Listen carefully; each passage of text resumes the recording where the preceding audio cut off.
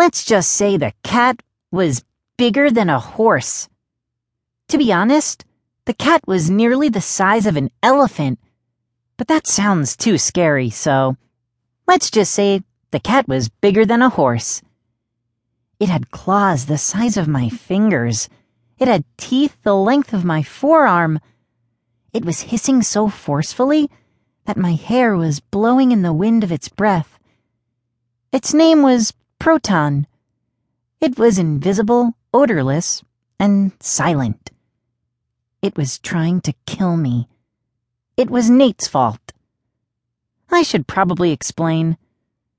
Nate's smart, that's for sure. His IQ has been measured by amateurs, who returned results that made eyes pop wide. These results had been checked and rechecked and submitted to experts, who rushed to Polt Middle School to investigate Nathan Bannister with further and far more difficult tests. These tests took place a couple of weeks back, after school, in our 6th grade classroom. I'd stayed late to sweep the floor, since Ms. Talbot uses cleaning duty as a punishment for misbehaving children, among which I am numbered. Nate was there, blinking at these experts, these men and women who'd come to Polt from as near as Portland, and as far away as New York, London, and a city in Russia that had a name far past my ability to pronounce. Nate was blinking at these very serious people, not understanding why they were giving him such simple tests. The chalkboards were covered with Nate's equations that were making the experts shiver. There were 3 women dressed in skirts and cardigans, and a man in a horrible green suit. He was muttering to himself and leaned up against the blackboard, getting chalk on his suit from where Ms. Talbot's weekly cleaning duty list was posted, which at the time happened to have my name, Delphine, written 5 times in a row. I was fascinated, and it wasn't because of the dreadful green suit or my name on the chalkboard, but because my classmate, Nate, a boy I'd never really paid any attention to, was pointing out the mistakes in their math.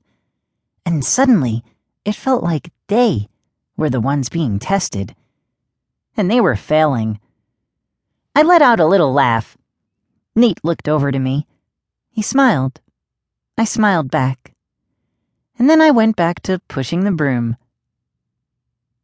That was the first day that I really started to pay attention to Nate. I wanted to know why so many people had come from so far to meet him, even though most everyone in our middle school barely noticed him, myself included. It wasn't until later that we became friends, and that his invisible cat almost killed me. Sort of. It's a long story that starts with dogs.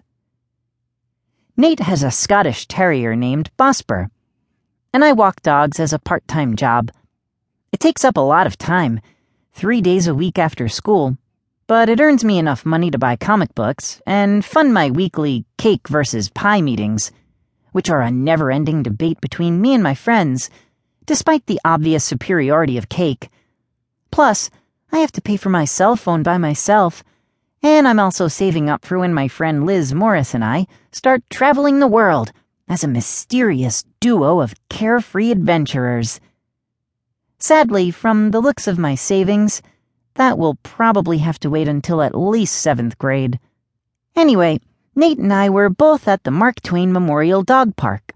He had Bosper, and I was surrounded by an assortment of dogs, ranging from wiener dogs to St. Bernards, all of them in the mood to bark and drool and twist their leashes around my legs. There was a young girl at the dog park, maybe 5 years old, playing with a blue balloon. She was having the time of her life. But of course she lost her grip on the balloon, and it soared right up into the air and began floating away. "Ah!" the girl yelled. She crumpled to the grass, devastated. "I'll get it," I said, despite the fact that at 4 feet 7 inches, I'm not exactly the most excellent height for grabbing runaway balloons.